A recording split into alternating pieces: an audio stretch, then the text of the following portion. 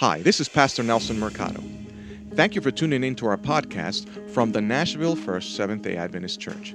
I hope you are blessed by today's message. All right, everybody. First Sabbath of the month, Sabbath Evangelism Sabbath, and we're continuing the study or the series, The Present Truth, and the Three Angels' Messages. You have a study guide in your bulletin, so you can take that out. If you don't have one, there should be some more still on the table in the front. And as usual, the words inside your blanks will be underlined on the screen. We are continuing in... This doesn't seem to be working, guys, the clicker. So if y'all can do something about this.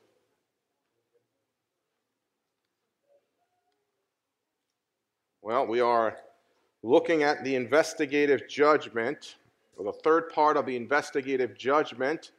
And why do we need it? Why do we need the investigative judgment? Now, remember I told you this part of the of what I'm talking about today is not covered in the book. It's not covered in the book because after the book was published, I studied on this, but I thought that this was important enough to include it in the sermon series.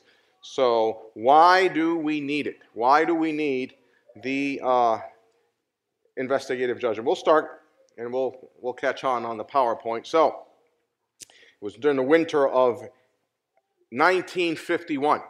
During the winter of 1951, a Montana Cafe owner named Clarence Pellet pulled over and picked up a hitchhiker who appeared to be cold, and he was frozen while walking during a snowstorm. And once in the car, the hitchhiker, Frank Dryman, pulled out a gun and ordered Pellet to get out of his vehicle and began firing his gun, killing Pellet. During the criminal trial, the angry defendant, who easily admitted the crime but felt no repentance, shouted at the judge saying, "I'm going to kill you." Then he turns toward the jury and he tells the jury, "I'm going to kill you too." Well, as you can imagine, during the trial, he was found guilty and sentenced to death. no relation for him telling me I'm going to kill you, right? Sentenced to death by the noose. There you go. And that's what it was used to be in those days. And so Frank Dryman's life was supposed to end. That is, until he managed to escape a short time later during a parole hearing. And when he escaped, he vanished. Nobody could find him. However, in 2012, the Invisible Man had been sighted thanks to the perseverance of Pellet's grandson, Clem, who kept up the quest to seek justice in the face of all opposition. And Frank Dryman, you see him there on the screen, the young version and the old version, had been hiding in plain view for decades. He had conveniently left his family he had when he committed the crime, started a new family, moved to the state of Washington, altered his name, and was even requested and was receiving his pension for serving in the military during World War II. And once he was arrested, Frank Dryman would go on to say, "I had no fear. To be honest, I didn't even remember the victim's name." You know, when something like this happens, a crime like this happens, it's such a horrible crime, we demand justice. Justice must be done, because after all, there is a law that Frank Dryman has broken. He deserves to be punished. But you know, just as we earthly people, we're sinful, but we earthly people have laws. We've made laws, and we govern according to these laws, friends. God too has laws. God too governs based on laws. And friends, God is just. God is just. And since we've broken the law, there is justice to be done. Yes? Something is going to ask of us. We know because we've broken the commandments. We know what's going to be asked of us on the day of judgment, friends. And unless somebody stands in the gap, someone takes responsibility for our own sins, friends, we have no hope. Unless somebody stands in the gap, we're doomed. Because after all, we're all fugitives of the law. Just because we hide in plain view does not mean that justice will not be done. But now, in the last two messages, last two sessions, presentations, we've talked about the investigative judgment. We have concluded, based on our study of Scripture, that there's a judgment going on right now. And we based on our study of Daniel 8, Daniel 9, Revelation 10, and 11, we concluded that this judgment that's going on right now started in 1844 at the conclusion of the 2300 years of Daniel 8 and 9. So we can take that to the bank. There is a judgment going on right now. But if we're honest with ourselves, it doesn't matter. We believe in this investigative judgment, but judgment makes us nervous. Nobody likes to be in the hot seat. Nobody likes to be the defendant. When there's a defendant, you can sympathize with the defendant. And furthermore, we're talking about an investigative judgment. That means that we're being investigated. Nobody likes to be investigated. Much of being said about the investigations done against the former president. And when an investigation is done, the implication is that there's something that this person did that deserves an investigation. Well, you and I are being investigated, and that makes us nervous. Because we don't like to be investigated, because the implication is that we have done something wrong. Some feel that this doctrine of the investigative judgment, it contradicts the assurance of salvation. In other words, some people say, well, if I believe in a doctrine such as the investigative judgment, I cannot have the assurance of salvation. That's how many people feel. This is where some people are hanging their doubts, as it were. They're hanging their doubts because they understand, well, I want to be sure of my salvation, but I don't think I can have that with the doctrine as the investigative judgment. Now, I would say that the reason for this is because many of us over the years have misunderstood the reason or the why for an investigative judgment. Let me share with you a statement that sort of describes what a lot of people believe about the investigative judgment. Notice what it says. Again, this is not what I'm saying. This is what many people believe about the investigative judgment. Notice what it says.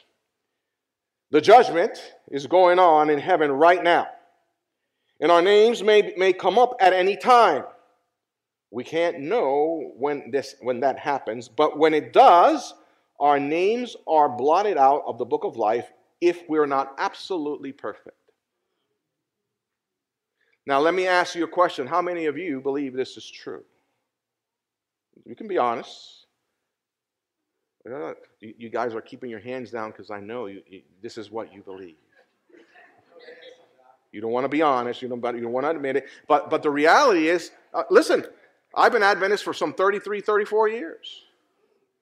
And for a long time, this is how I saw it. Think about it.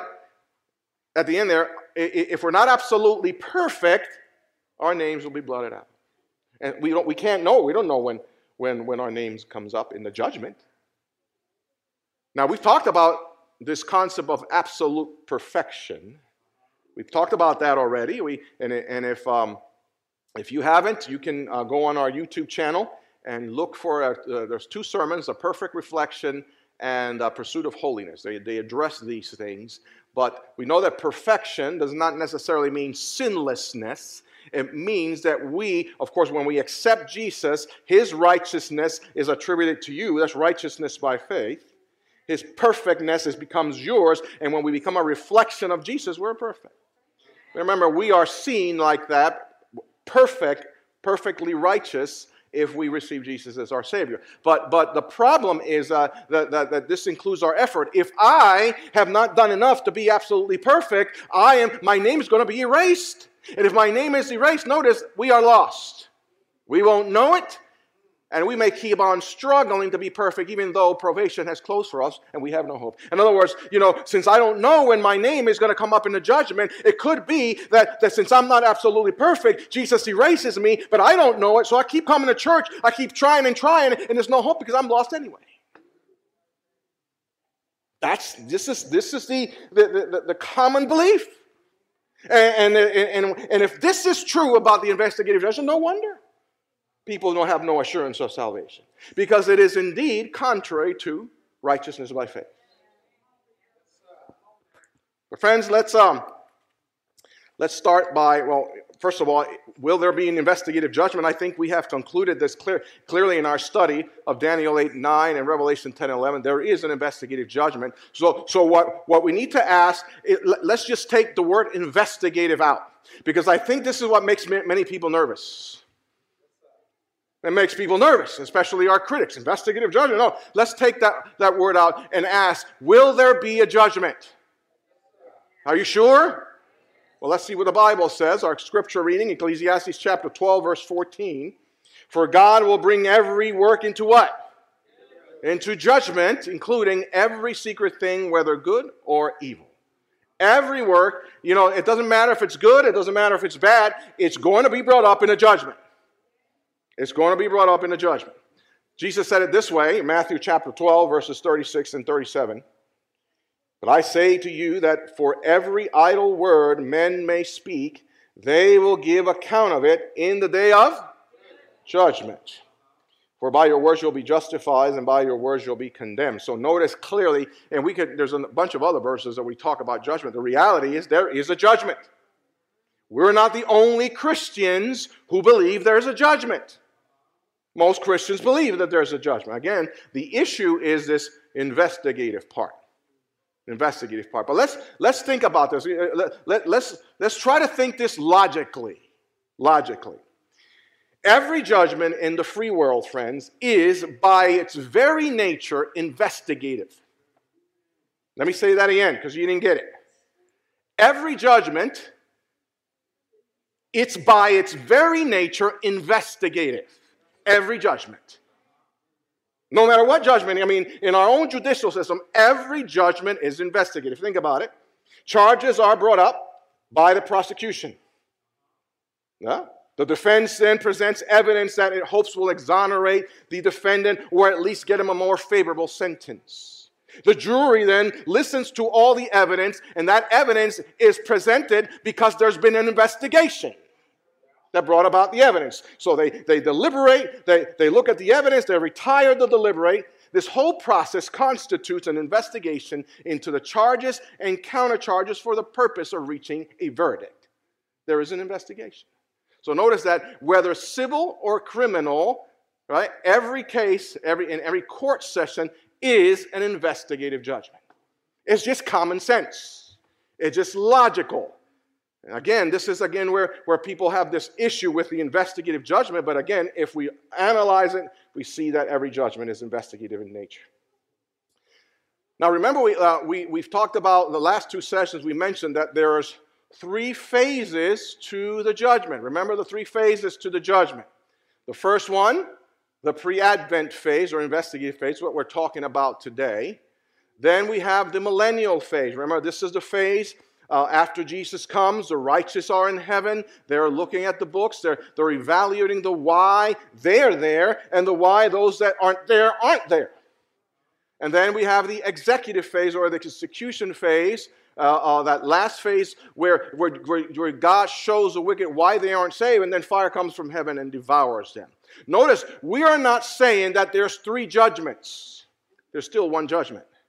But that one judgment has 3 phases, just like every judgment in our own judicial system. 3 phases of the judgment. Today, of course, we're addressing the investigative judgment, the why, the judgment that takes place before the second coming of Christ. And the prophet Daniel had a vision about this judgment. Let's read about it. Daniel chapter 7, verses 9 and 10. I watched till thrones were put in place, and the Ancient of Days was seated. His garment was as white as snow, and the hair of his head was like pure wool. His throne was a fiery flame, its wheels a burning fire. A fiery flame issued, or rather stream issued, and came forth from before him. 1,000 thousands ministered to him. 10,000 times 10,000 stood before him. The court was seated, and the books were open. This is clearly a judgment scene, okay?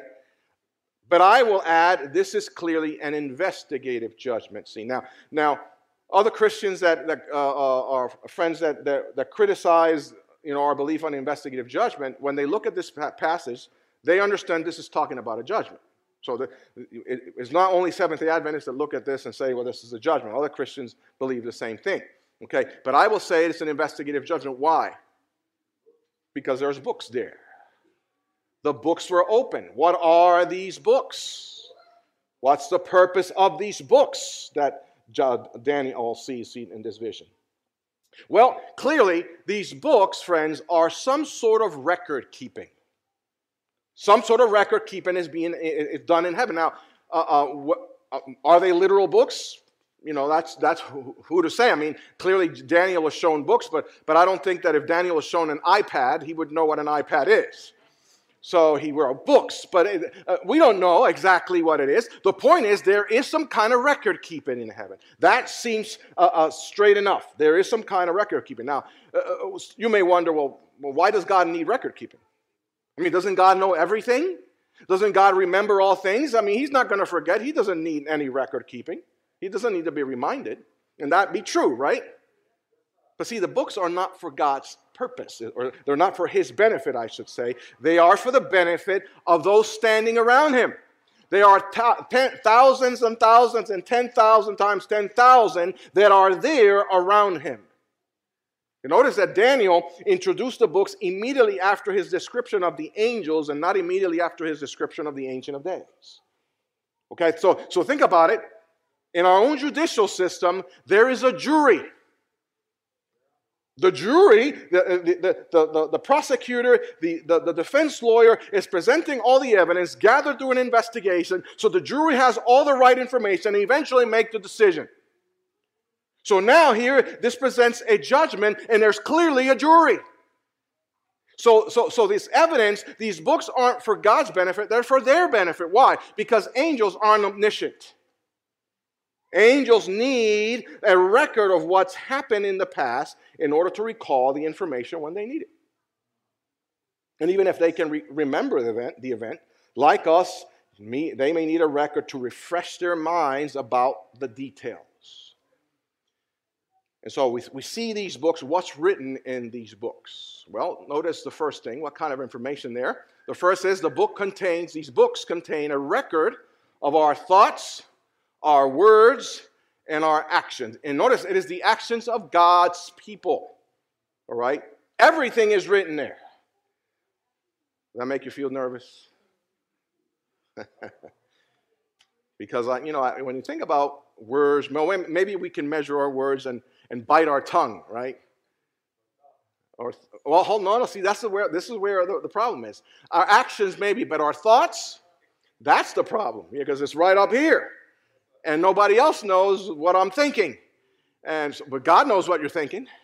So that's why I think, it's kind of a nerve-wracking to understand that those things that are on our minds that nobody else knows about it, God knows about it.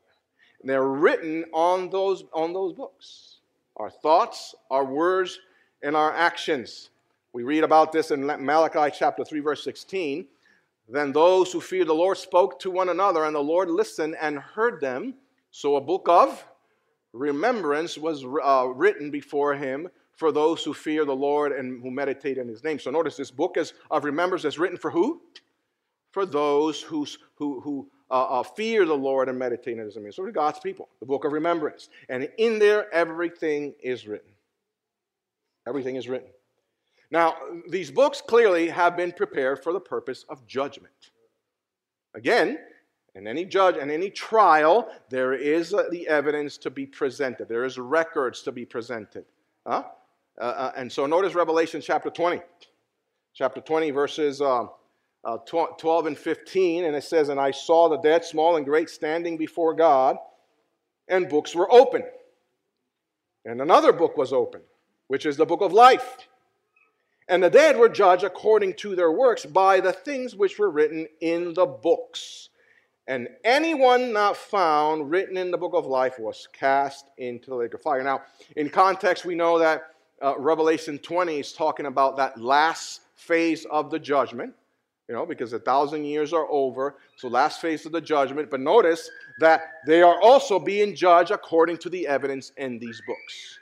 Okay? So everything is written here. So notice, again, they are prepared for the purpose of judgment. Because there's a judgment, these books are needed. These books are needed. And notice that names will be retained in these books and some will be removed. And I think this is the part that makes some of us nervous. My name can be removed there. So since I don't know when the judgment will take place, then it's possible it's already been removed for all I know, and I'm here wasting my time in the church. That's how some people see it.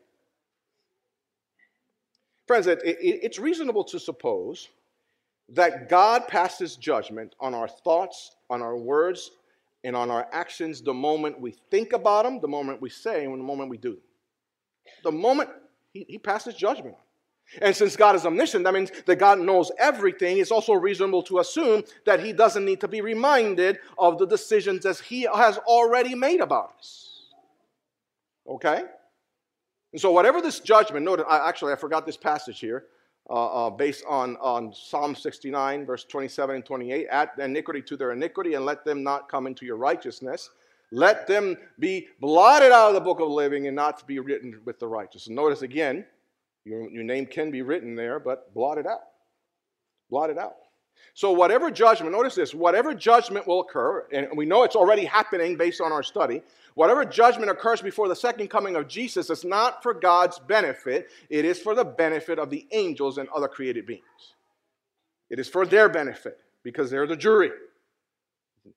Now, bringing something into judgment does not necessarily mean that God himself will be doing the judging in this particular trial. Again, even in our human court system, there's a jury as well as a judge, and the jury has to reach a conclusion as to the guilt and innocence of the person on trial.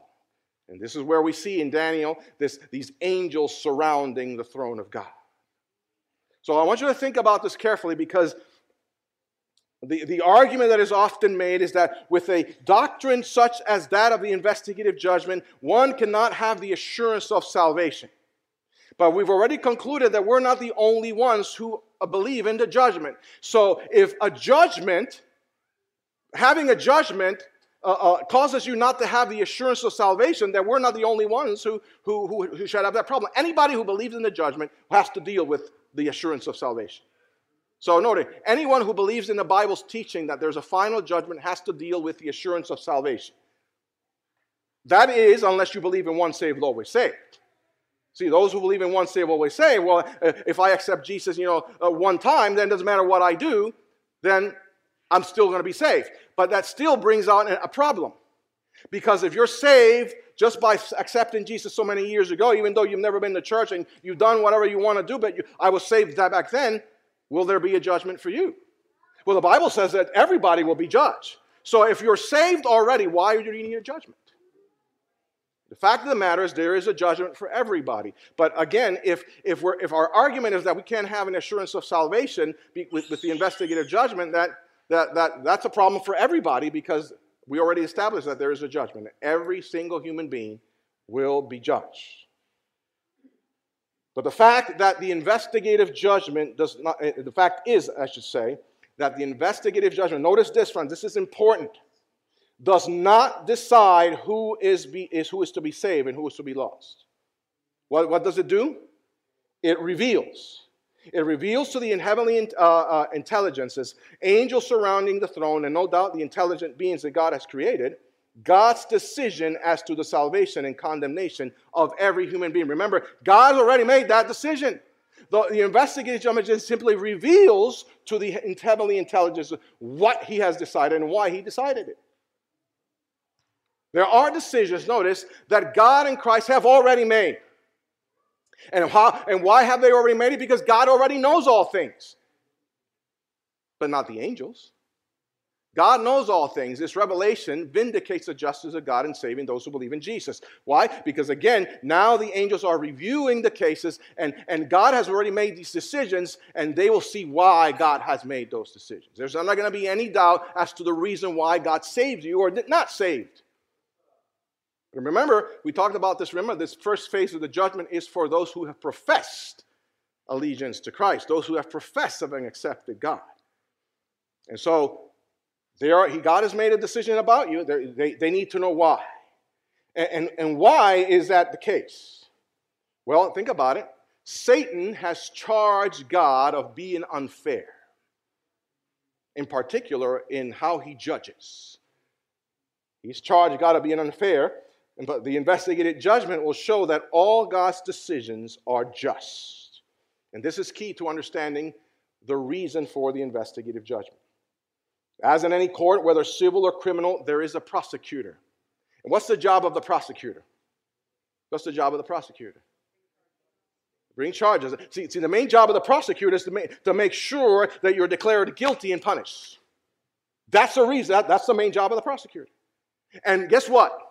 There's a prosecutor that is accusing us. Huh? Let me show you. Revelation chapter 12, verse 10. And I heard a loud voice saying in heaven, now salvation and strength and the kingdom of our God and the power of his Christ has come, for the accuser of our brethren who accuses them before God day and night has been cast out. What does Satan do? He accuses you. He accuses you day and night. You could probably put there, for the prosecutor of our brethren is prosecuting them before God day and night. There's a prosecutor in the judgment. Remember Zechariah chapter 3? Joshua's there, the high priest, and there's God, and there is Satan. Here's Satan. He's prosecuting. He wants Joshua to be declared guilty. He has filthy garments.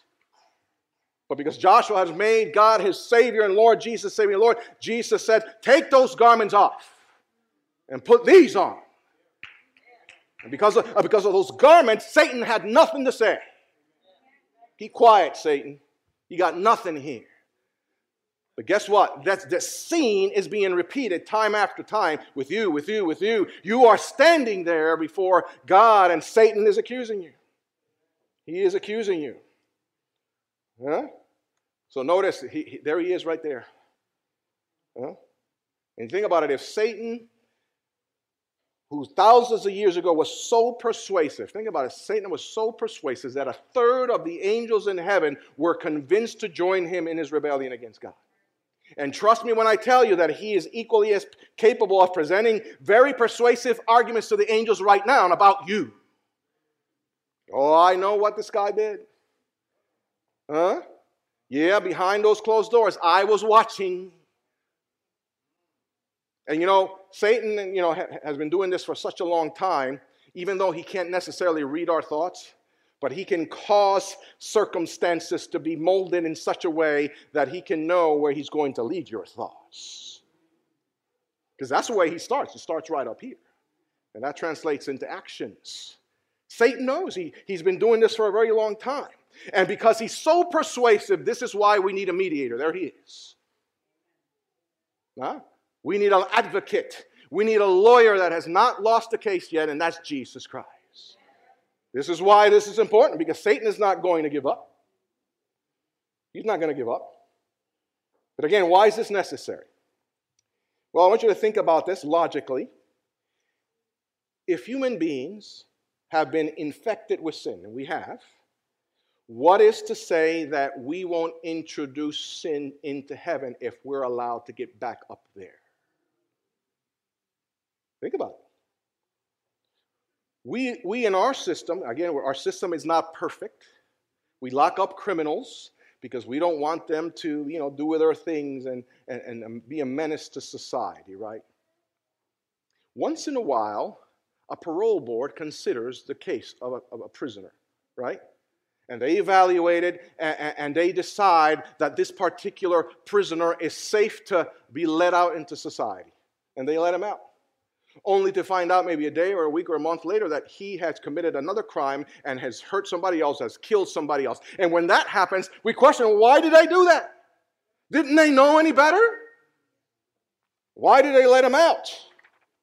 Well, I can assure you that if we have concerns in our sinful society about these things, the angels in heaven are also concerned about being allowed to damage their perfect society if we get there.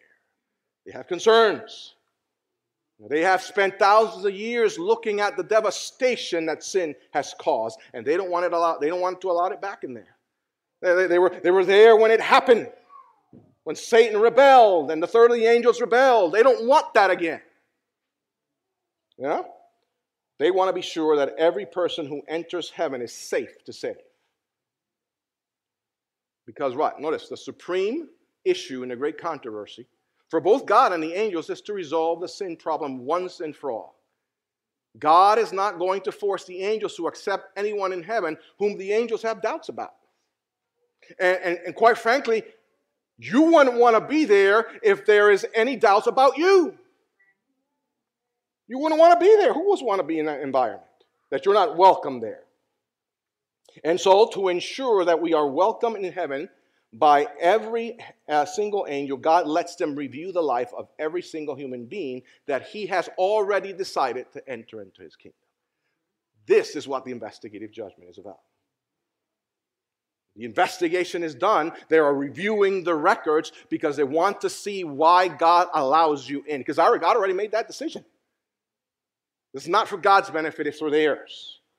It's for theirs. The purpose of the investigative judgment is not because God somehow forgot to decide who was worthy to be saved. God has made that decision about the life, about the salvation of a person the moment that person lived and died.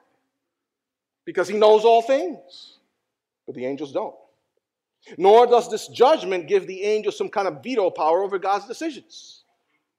Instead, the purpose of this judgment is to let the angels see the grounds for God's decision regarding each of his people. God wants them to be convinced not only that he is just, that he has done justice, but that neither you nor I nor any other saved person will introduce rebellion into heaven again. This is why the judgment is needed. This is why the investigative judgment is needed. Because you see, love is the prime value of God's kingdom.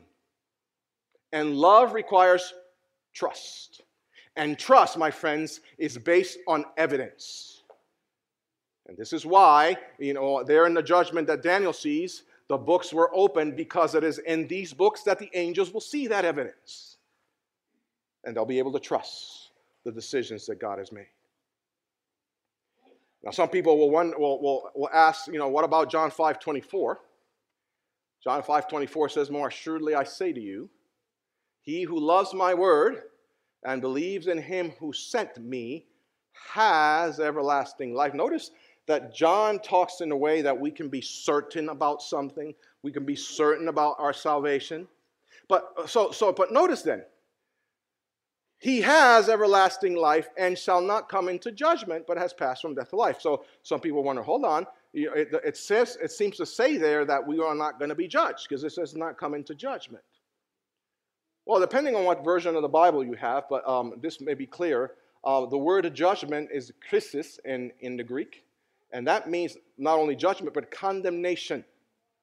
So that makes perfect sense in light of the fact that we can have the assurance of salvation that he has eternal life, and because he has eternal life, that person will not be condemned. This is what God is saying, that God's true people will not be condemned in the judgment because you've made a decision for him. You've made a decision for him. To the contrary, God has already acquitted them.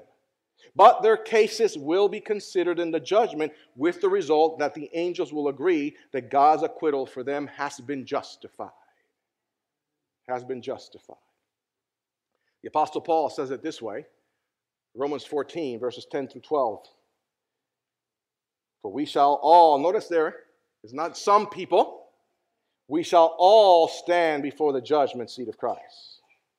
For it is written, as I live, says the Lord, every knee shall bow to me, and every tongue shall confess.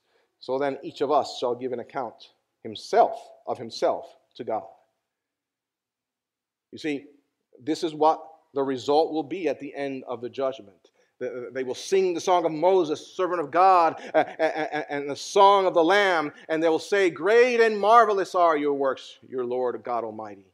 Just and true are your ways, O King of the saints. But now some of you, I'm looking around, and some of you are thinking, well, Pastor, hold on. This looks a lot like once saved, always saved.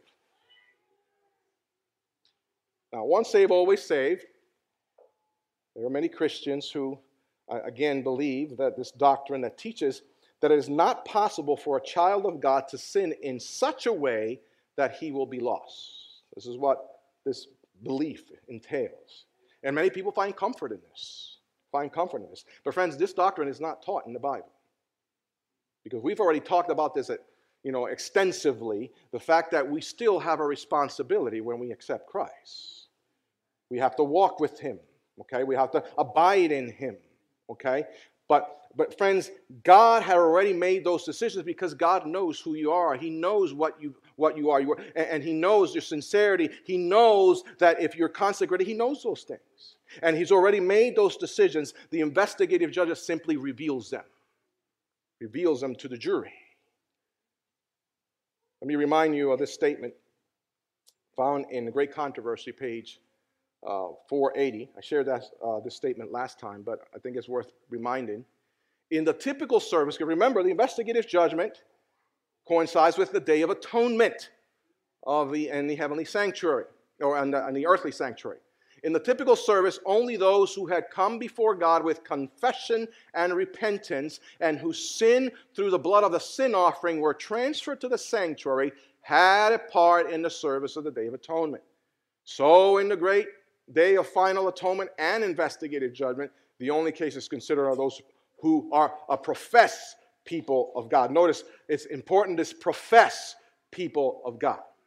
Again, there in the desert, in the tabernacle, when the Day of Atonement came, the only ones who benefited in any way from what happened in the Day of Atonement were those who brought their sacrifices every day. Right? When they sinned, they brought their sacrifices, confessed their sacrifice, and that sin was transferred to the sacrifice, and that animal died in their place. Of course, that represents Jesus. Only those who did that. Now, just because you were a member of the children of Israel didn't mean that you brought your sacrifice. And if you didn't bring your sacrifice, you were cut off from the people of God, which was a death sentence. So just because you're part of God's people does not necessarily, we talked about that this morning in our discipleship class. Just because you've been here all your life doesn't mean you have a consecrated relationship with Jesus. And Jesus knows that, because you're not fooling anybody. You may be fooling me, but doesn't fool God because he knows. So again, only those who've accepted the substitute, Jesus Christ, are the ones benefited in the Day of Atonement, the investigative judgment. If you have not received Jesus as Savior, then there's no benefit for you. There's no benefit for you. And so here is where we come into this place where our names are erased from the book. Because the moment we accept Christ, our names are written in that book. But at some point, God has already made a decision about it because he already knows. But the angels don't know this. And so the reason for the investigative judgment is because God has given them the opportunity to find out why he made the decision. You see, this happens in every phase of the judgment. In the investigative judgment, God gives the angels the opportunities to look at the evidence and review the decisions he made about you. During the millennium, the righteous are given that opportunity in heaven. They're looking at the books to see why they were saved and why the wicked weren't. And then during the executive phase of the judgment, he shows the wicked why they weren't saved. You see, God doesn't do anything in secret. But he's made those decisions. This is simply revealing it. And so, if you've accepted Christ at some point in your life, and your name is written in that book, because this is the professed people of God. But your life has shown that you've departed, that you weren't consecrated, that you were sincere enough. God already made that decision, but the angels need to see why. And if the evidence show that you weren't walking with him, then that's why your name is taken out. But God already made that decision. The books, the evidence reveals the why. This is why the investigative judgment is so important, friends. If Jesus is our Savior and Lord, friends, let me remind you, because some of you are thinking, but I did this and I did that. I'm struggling with this, Pastor. I find no victory in this. 1 John 1:9, if we confess our sins, you say it. If we confess our sins, he is faithful and just to forgive us our sins and to cleanse us from all unrighteousness. Even that sin that you are thinking about right now. It is because of Jesus. It is because of his blood. And so when think about the scene, there you are in the judgment, you're standing next to Jesus because Jesus is your advocate, your lawyer. And there comes Satan. I know what you did. I got you now. Jesus says, my blood, Father. My blood, my blood, my blood. It is the blood of Jesus that has the power. This is why we can be certain of our salvation. Let's review. The judgment. It will be investigative in nature, just like all judgments are. Here on earth and clearly in heaven, all judgments are investigative. It will include an examination of the lives of God's professed people. Remember, our thoughts, our deeds, our actions, our words, everything is in there. It will be for the benefit of the angels, not for the benefit of God, who passed judgment on the lives of the human beings at the time they lived. And it doesn't threaten the assurance of salvation, or the assurance of God's acceptance, and that his people can have throughout their Christian walk. Because again, it is natural. It is natural that if you are abiding in Jesus, if you're connected to the trunk, the branches are going to give fruit. It's natural to have that. And if that's your case, then that'll be shown in the books. So again, when it's all said and done, the investigative judgment is good news because God is simply corroborating the decisions that you've already made. If you have not received Jesus, then that's the problem.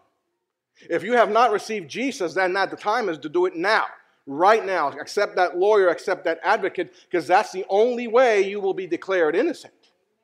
But if you've already done that, then you don't have nothing to fear. My blood, Father, my blood, my blood. And when you've done that, the evidence will show that. That will be written in the books, and when the angels review it, they'll see exactly why God has already made those decisions. Friends, as I said earlier,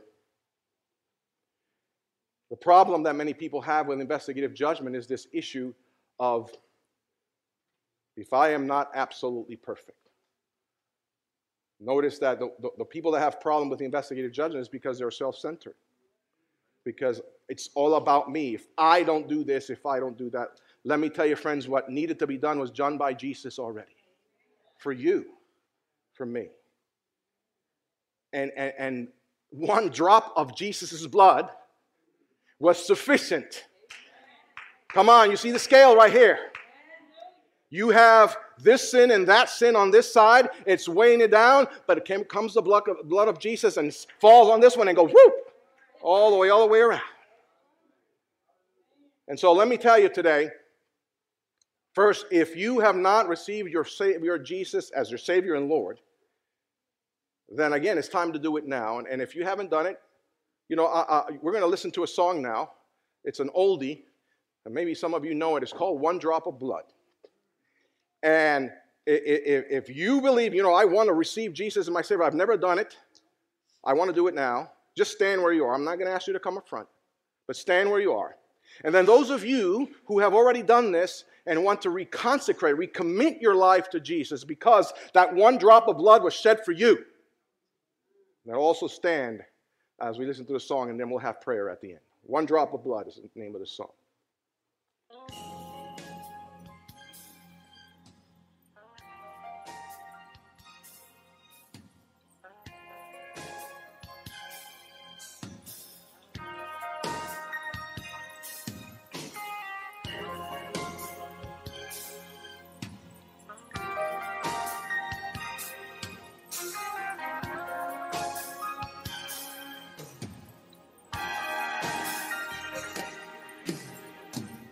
Standing in the cold.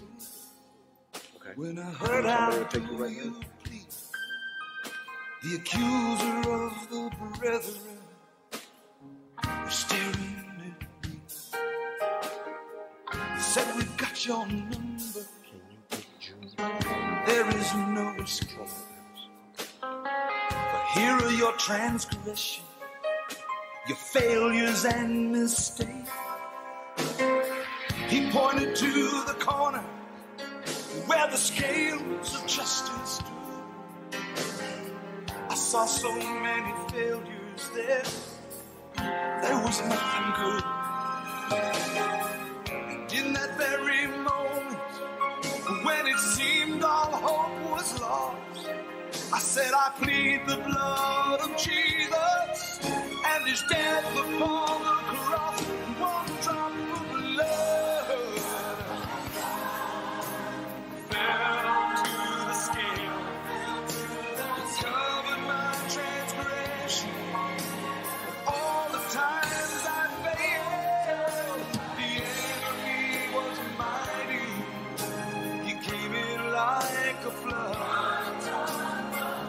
He was defeated by one drop of blood."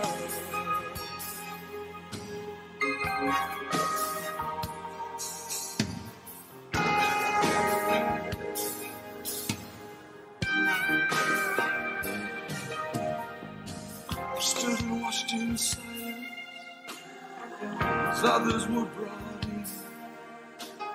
I saw them start to tremble when they turned and faced their sin. They offered no excuse. They offered no alibi. The truth was overwhelming, and it would not be denied. Their righteousness like filthy rags, and nothing they could say. They bowed their heads in silence as they were led away. But for the true believers, each time it was the same. His glory shone around them as they called upon his name. One drop of blood fell to the scale and covered their transgression. All the times they failed, the enemy was mighty. He came in like a flood. He was defeated by one drop of blood. No greater sacrifice has any other made. Oh yes, he paid the price with every breath he gave. Fell to the scales and covered my transgression. And all the times I failed, the enemy was mighty. He came in like a flood.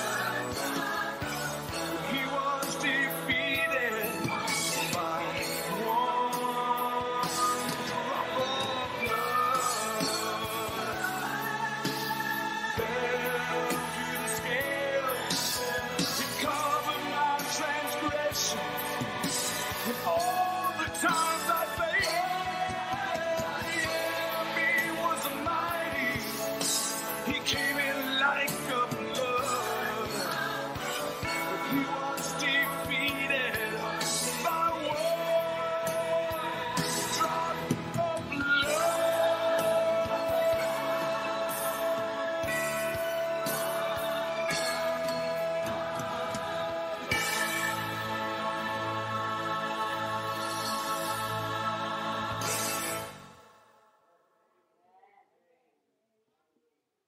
One drop of blood.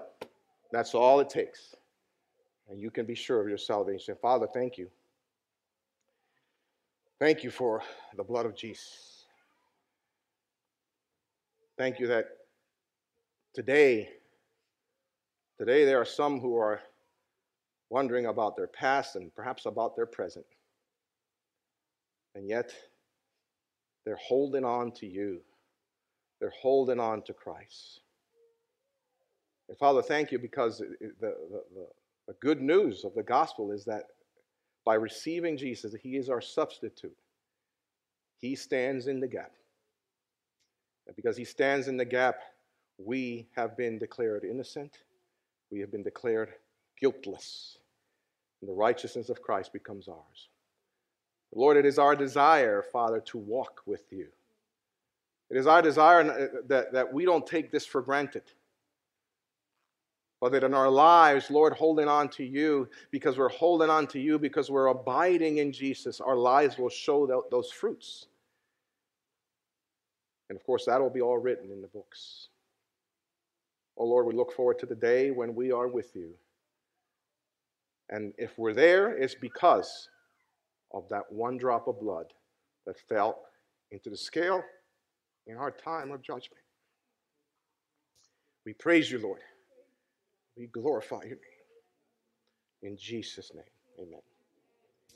amen. Thanks for joining us. If you're ever in the Nashville area, come and visit us at the Nashville First Seventh-day Adventist Church. We're located at 2800 Blair Boulevard in Nashville, Tennessee. You may also visit us at nfsda.org.